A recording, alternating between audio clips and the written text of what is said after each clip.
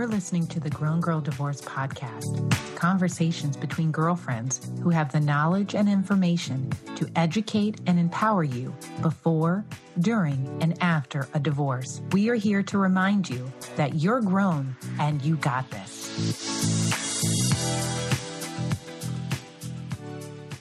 Welcome to the Grown Girl Divorce Podcast. I'm your host, Kimberly Cook, and today we are talking all about mental health, self-care, and the impact of toxic relationships with Dr. Adia Gooden.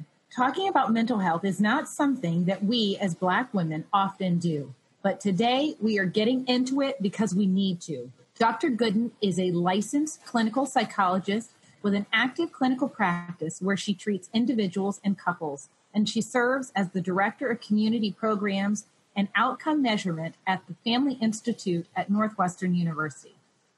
Dr. Gooden is committed to empowering all people to thrive and share their full selves and gifts with the world. She inspires people to move beyond managing mental health to embodying mental wellness and engaging boldly with the world.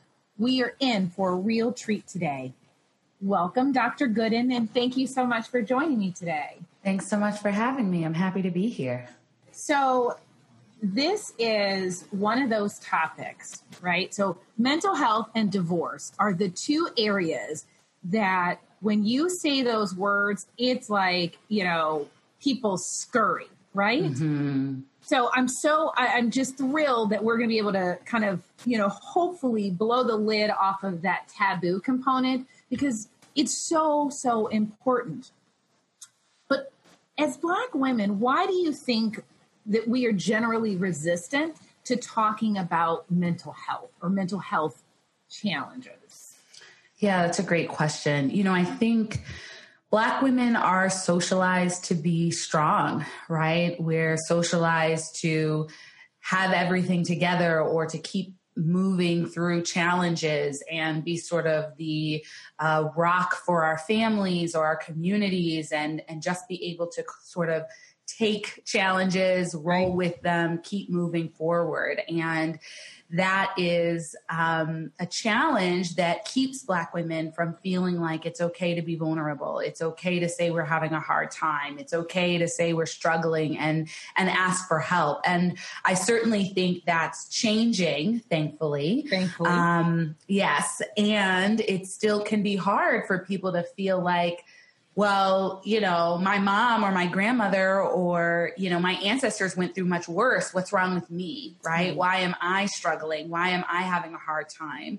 And I generally think in the Black community, struggling with mental health is sort of associated with severe mental illness, right? Okay. And so there's this assumption that if you go to see a therapist or you need some extra support, that maybe you're crazy, right? That can be a common thought. Also, because many Black people are Christian, many Black women are Christian, there's a sense of, well, if I really trusted God, then I wouldn't need a therapist, right? Or I should be able to just pray it away, right? And so there's all these sort of things that happen culturally that can prevent us from addressing mental health. I also think it's really important to note that there's a history of mental health professionals, psychologists in particular, of mistreating Black people and Black women, right? And so there can be an apprehension about going into a therapy room. Right now we're doing most teletherapy, but going into a room with someone you don't know and sharing sort of vulnerable things and worrying, can I trust you? Will you stereotype me? Will you judge me? And so I think all of those things sort of combine to kind of keep Black women from seeking care that could be really helpful for them. It's so true. I think in the similarities, as you're speaking, are so startling between what I experience when, I have a Black woman coming into my office for the first time because of those same things where, they have been dealing with an issue for a very long time.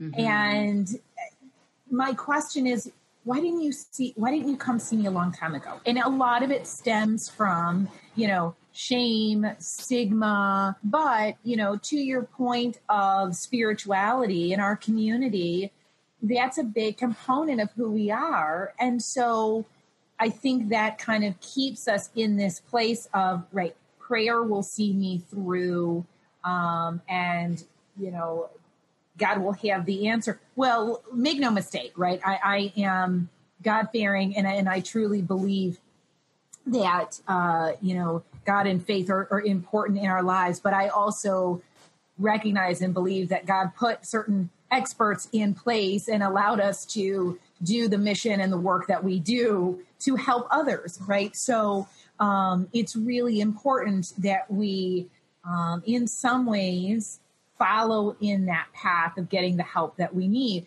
Because I do think that left unchecked, right, issues related to mental health prevent us from leading our most fulfilling lives. And so I have to imagine that there are many women who are struggling to get kind of past toxic relationships or get past feelings of, unworthiness. And they really actually need the assistance to give them the tools to help them through. Would you say that's kind of, the things that you see or you would agree with? Yeah, I definitely agree with that. I mean, you said so much there that was really great. I do like to say that God created therapists, right? So yeah. I think it's important. I love the sort of story or metaphor of the person who's drowning and praying, God help me, God help me. And a boat comes by and they say, no, God's going to save me. And helicopter comes, no, God's going to save me. Somebody else comes, no, God's going to save me. They die, they drown because they didn't accept the help, go to heaven and say, God, where were you? And God says, I sent a boat. I sent a helicopter. I sent another ship. You didn't take the help, right? And so we have to remember that help comes in many forms, right? And accepting help does not mean that you're not trusting in God or trusting in a higher power. And yes, I think that mental health issues can hold us back, right? When we don't feel worthy, when we're riddled with anxiety, when we're depressed. And I'll say, parenthetically, for Black women, depression often looks a little bit different than for other populations because depression doesn't often look like I'm not getting out of bed and I'm not eating, I'm not doing anything, right? Because Black women, as we said in the beginning, have this drive and this push that they're going to keep going to work and they're going to keep taking care of their kids and they're going to keep taking care of their family despite the depression because that is what it feels is required of us, right? Right. But you may still feel low energy and sad and badly about yourself and a sense of low self-worth. And all of these things hold us back, right? They keep us from sharing our full gifts and talents with the world, from, advocating for ourselves, setting boundaries, right? They're more likely to keep us in toxic relationships. When we don't feel good about ourselves, we are much more likely to settle for poor treatment in relationships. I'm imagining that you see this in your practice, right? For sure. That I think is a huge component, but I think it's so important to really hone in on your comment here about, depression looks different, in Black women, because I think we also often think when we hear someone being depressed, right, we're thinking of a person who's laying in bed, can't get out of bed, dark room, crying. And I think that may be one component. But I will say that just having friends who I know struggle with depression, one of the comments and one of the things that I always take to heart is a girlfriend who said, I don't have the luxury to kind of lay down and cry and, have my depression look like that. Right. Mm-hmm. And so that to me was really kind of a shocking. So that's really key that you said, it can look and take different forms, especially when we are so often taking care of everybody else because, we have to, or that's kind of the role that we fill. So, with that in mind, I want to talk about and really kind of understand the difference between self-esteem and self-worth, because a lot of times by the time someone gets to my office, there really is a lack of self-worth, even though they may be presenting as someone who has high self-esteem.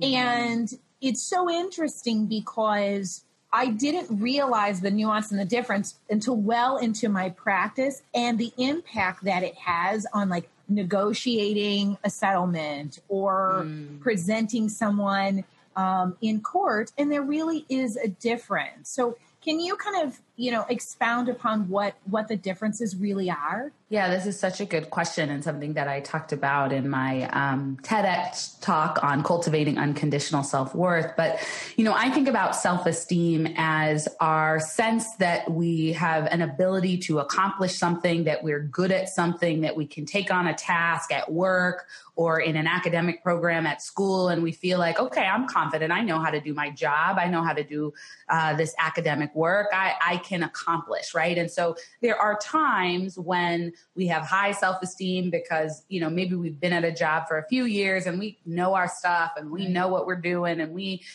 can move forward and be successful. And then there may be other times when our self-esteem is lower. We're starting a new job or we're switching careers or doing something new. And we're like, I don't know how to do this, right? I don't know how to do it. And I don't feel super confident in my ability to sort of figure it out, right? Okay. So that self-esteem is often conditional, right? It's conditioned based on the circumstances or environment, what we're doing and what we believe we can do. Okay.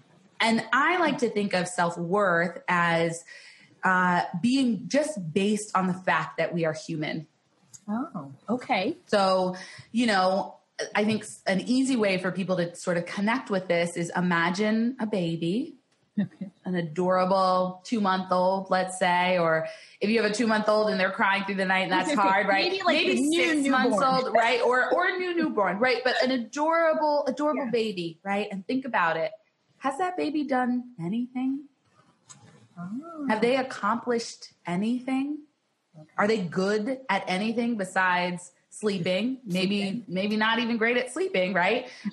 Eating, right? Yeah. Some babies even struggle with eating and breastfeeding, right? Or pooping, right? Like those are the things, right? Right. And yet, I imagine you would look at that baby and say, "Oh my goodness, it deserves all of the love and care in the world." Yes. Right? Right. And the reality is that is still true for us as adults. Okay. Right? That our worthiness, because we are human, despite what we may have done or not done, is there. It's based on our humanity, and we are worthy of love and care and support and encouragement. And so I can see how this could translate in what you're saying you see with your clients, because somebody may be a doctor, let's say, they're a physician and they're confident at their job and yet feeling worthy of a reasonable settlement or feeling worthy of negotiating something that's fair for them, given the circumstances of their divorce, let's say, may be more challenging for them to own. Well, and it's, I find it really in very successful women, which I think is counterintuitive, right? You would think that women who are very successful in their careers would have a very strong sense of self-worth. Mm-hmm. But what is interesting is, yes, their careers and their own feelings of that kind of condition of I'm great at my job, or, I've done a great thing in this way, doesn't always translate because the marriage has failed. And so now all of a sudden there's a feeling of, am I worthy of love? Am I worthy of happiness or protection? And, it's a really hard thing to kind of negotiate when someone really is struggling with this idea of not feeling that, they are worthy of the things that kind of lay before them. Mm-hmm. And certainly in a lot of cases that does come from being in a relationship that has been toxic for years. And so, for example, if you have been married to someone who is a narcissist, someone who has really day in and day out is about gaslighting. And, it's constant where you are second guessing yourself, asking yourself questions, discounting your own, thought process, no matter whether or not, you're right. I think over time, that chips away. And then it then becomes where there's this true belief and feeling of unworthiness, despite other successes.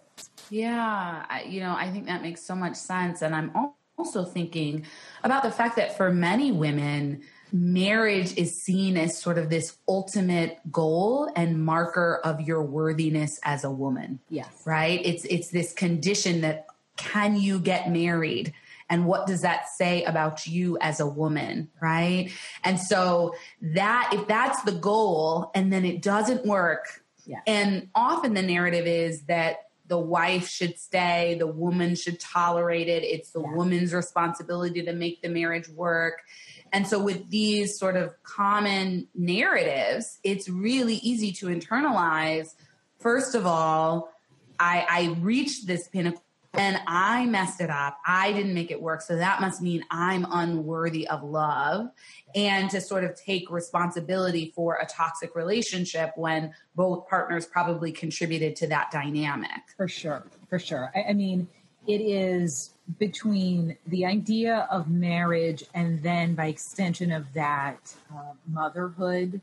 I think, we still have this antiquated notion of what that looks like and the connectedness to worthiness, right? So coming to the realization that your marriage did not work, right? If it's tied to I'm worthy and feelings of, only those who are worthy of love are then married and that whole kind of connectivity, when that is no longer the case, because this particular relationship didn't work, it does then impact other things. And so, that is why in the divorce process, one of the things at the very beginning, I speak to, potential clients and then, eventually the client about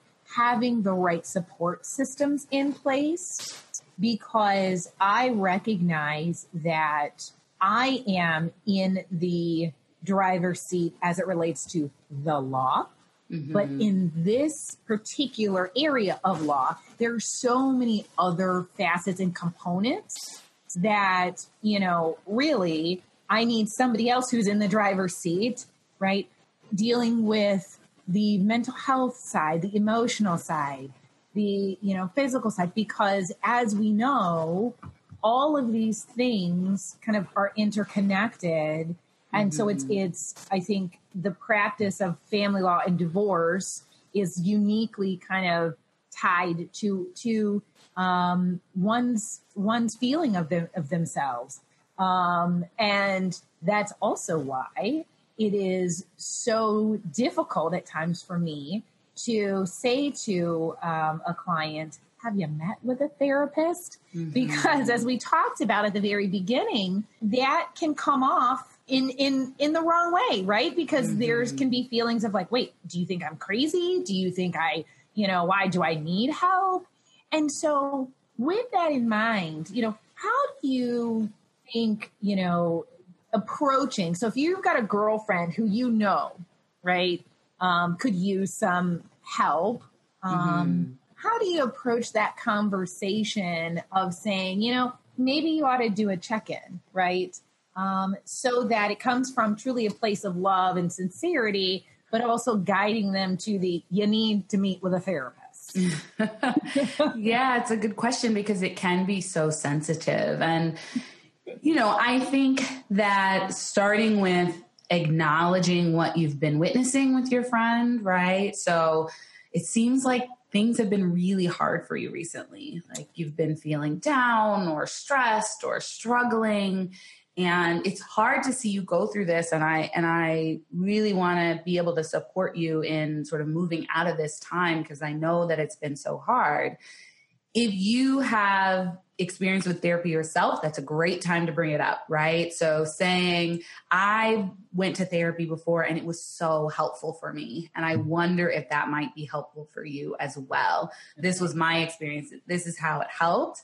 If you haven't been to therapy before, you can say, I've heard that therapy can be a great space to have a professional support you. I'm thinking about part of what we were talking about earlier related to people resisting therapy is, people often think that going to therapy means you're weak, but really the work in therapy is challenging, right? Yeah. It actually takes more courage to face our challenges and face our issues and work through them constructively than it does to suppress, avoid, have unhealthy coping, right? Yes. And so I think sort of saying it would be courageous, right, to go and get this support to move through this challenging time. And to also say, I'm not suggesting this so that you don't come to me. I hope that you will still come to me. And I know that I can offer you empathy and support and encouragement. And I'm not a professional who can help you with skills and strategies to manage depression or anxiety. So I think those would be the key things, right? So recognize, share your own experience with therapy, frame it as, I want you to have the best help possible. I'm here too. And it seems like having a professional to support you could be really useful. I think that's fantastic. I do, because we all mean well, right? And we all have girlfriends and cousins and mothers and pastors and preachers, and everybody means well, and everybody's going to give you their kind of perspective and response. And, I'm going to group that crew as the peanut gallery. Mm-hmm. And sometimes meaning well is not what we need. Mm-hmm. We need someone to actually guide us and to help us and give us the tools to move in the right direction.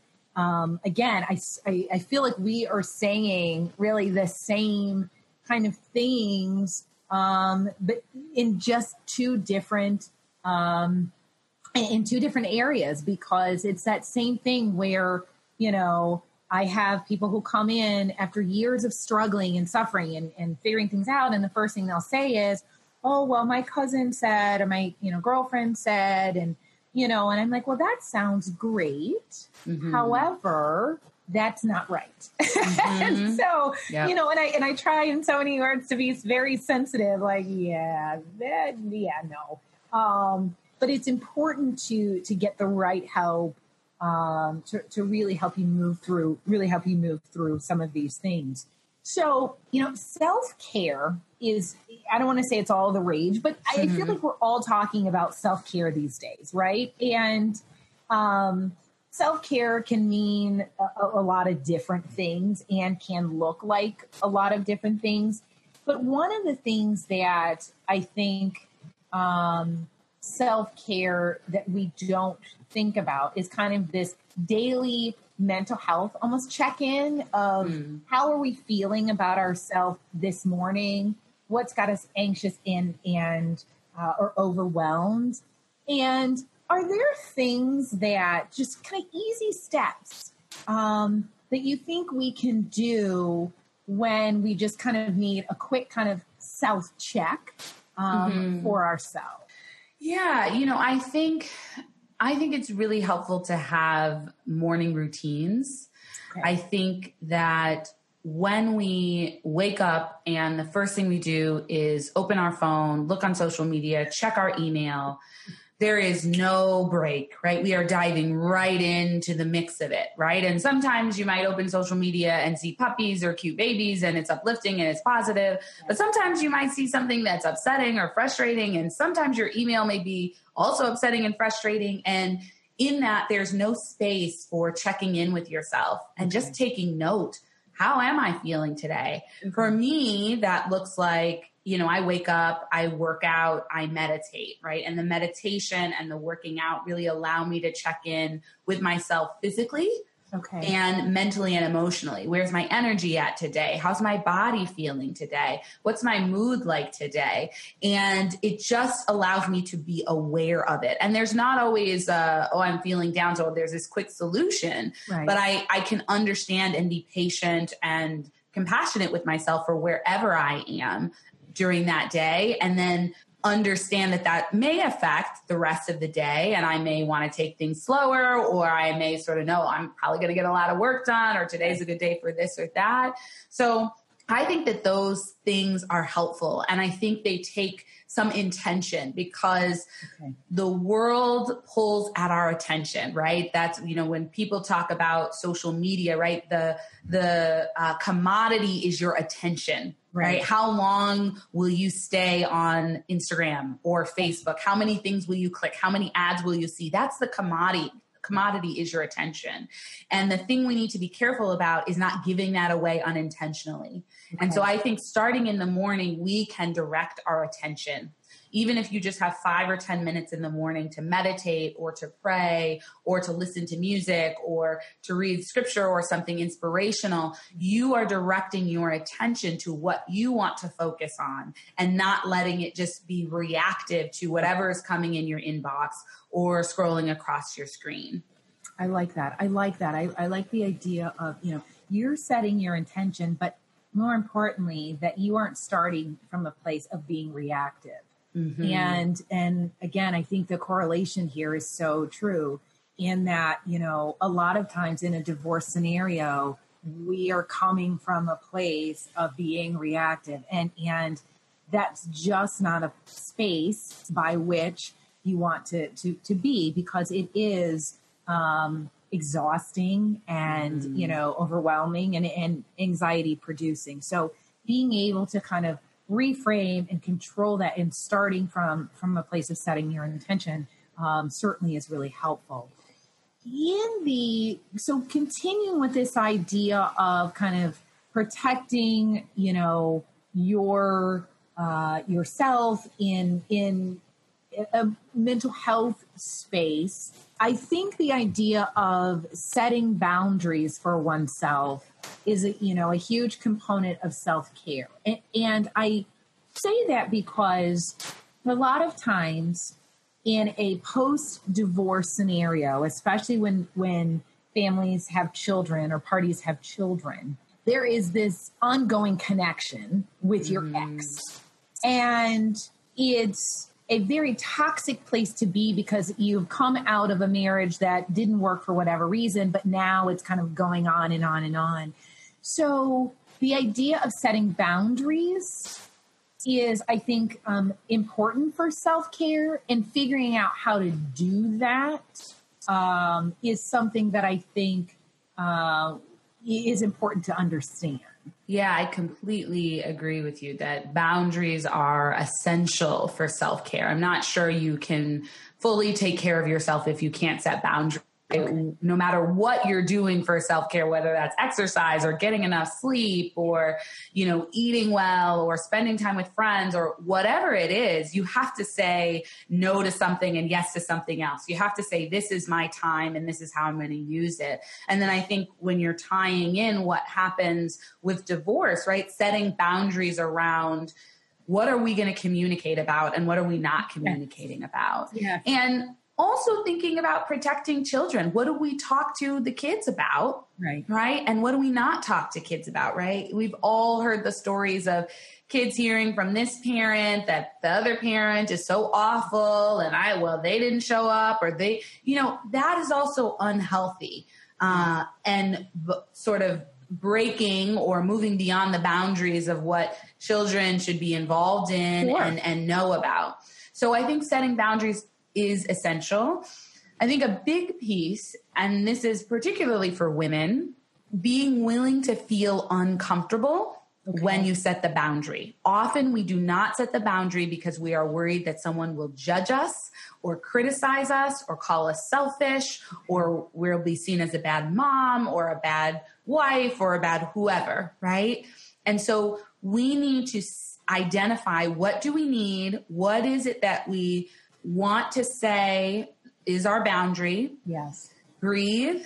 and do it even though it makes you uncomfortable. Because often when we set boundaries, especially when it's a new boundary, the other person throws a tantrum, right? So I like to say, when you're in the store with a 2-year-old or a 3-year-old, right? A boundary is, no, we're not going to touch the candy, or no, we're not going to have the candy. Right. And when you say that to a 2 or 3-year-old, they may be likely to have a tantrum, especially if before, when you went to the store, every time they got candy and you've decided it's too much sugar, we don't want to do this, it's not good for the kid. So now you're setting a boundary. They're going to have a tantrum. Yes. So the challenge is, you don't bend on your boundary just because somebody else is having a tantrum. I like it. I like it. You know, okay, this is part of the process. I used to do this for them. I used to give this away. Yes. And now I'm saying I will not. And so they're going to be upset, right? And I have to stand firm despite the tantrum, because as you know, with the kid, the toddler,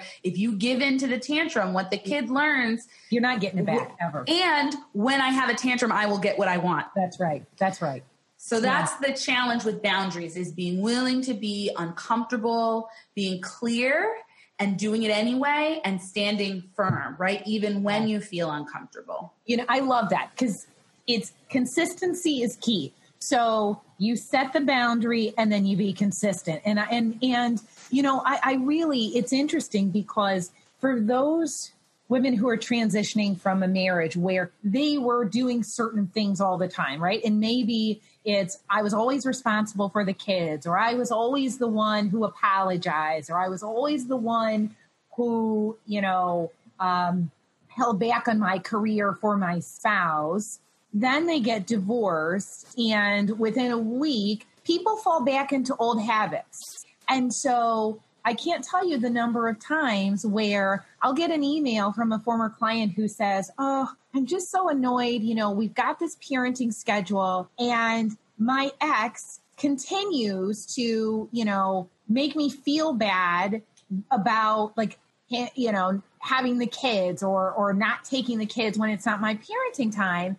And my response is, that's not your job anymore. So say no and keep it moving. Mm-hmm. And to your point, be uncomfortable with your spouse being mad or, you know, whatever is going to happen.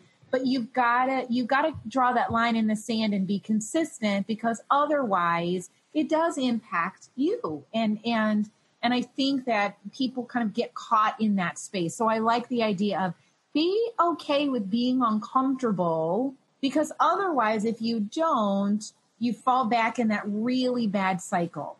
Right. And that's, and that prevents you, I think, from actual real growth. Mm-hmm. So I think that's key. I think that's so key. So, you know, we've talked about some really, I'm so thrilled about this conversation and some really great things. But one of the things that I imagine is a challenge is finding the right therapist and finding a fit. And so how do you go about identifying someone who is the right fit? Is it an instant connection, or is it something where it's, let me try this out for a couple of sessions and see if it works? Or maybe it's a combination of both. But how are we finding the right person for us? Yeah, I think that's such a great question.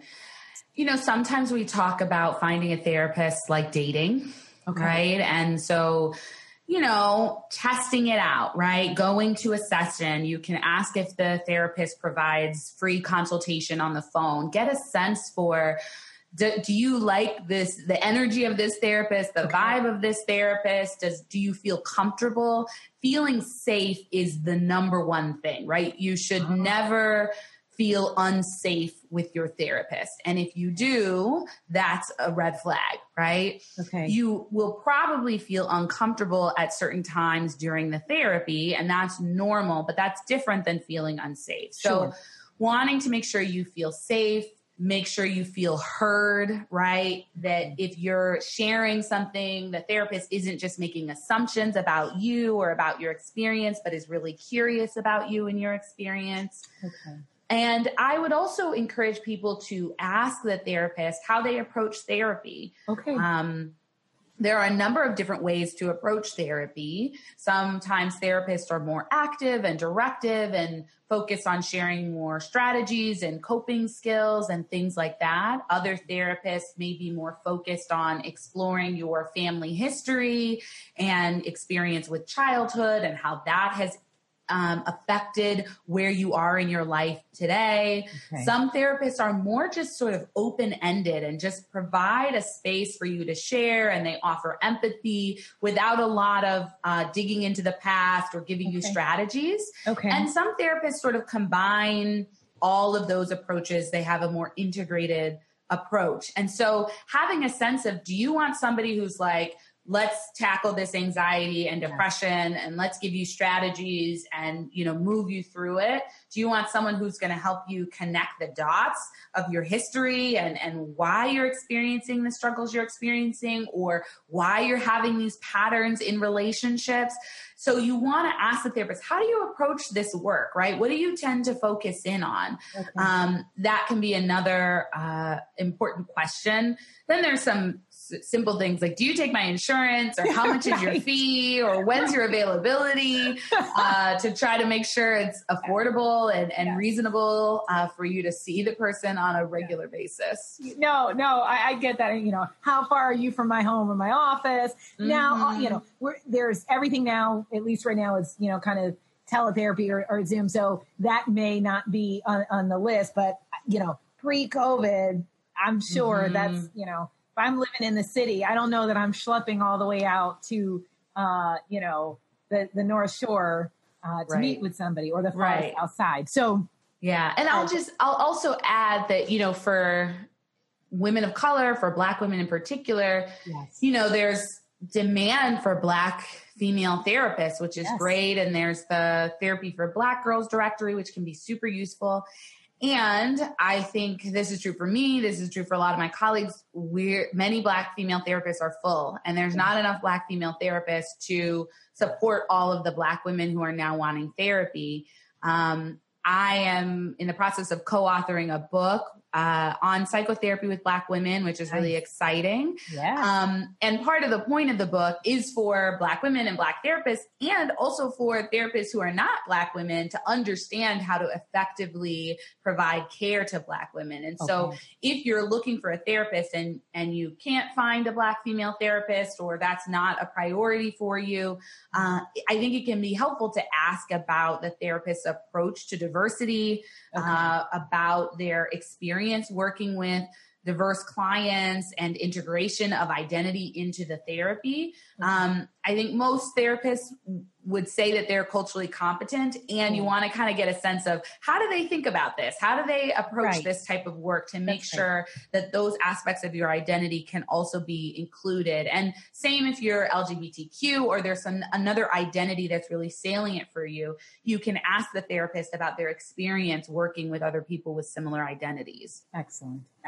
Oh, this is fantastic. This information has been so helpful, and I can't tell you how much I appreciate you, sharing with us today. So I know you're booked because, all the good ones are. No, but tell us, where we can find you and to get some more gems for those of us who can't get in with an excellent therapist right now.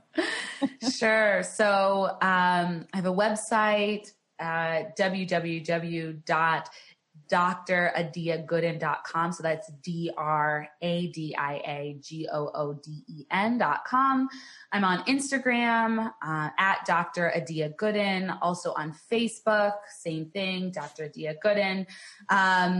You can also sign up for my newsletter where I share things and receive a free ebook from me on cultivating unconditional self-worth if you go to my website.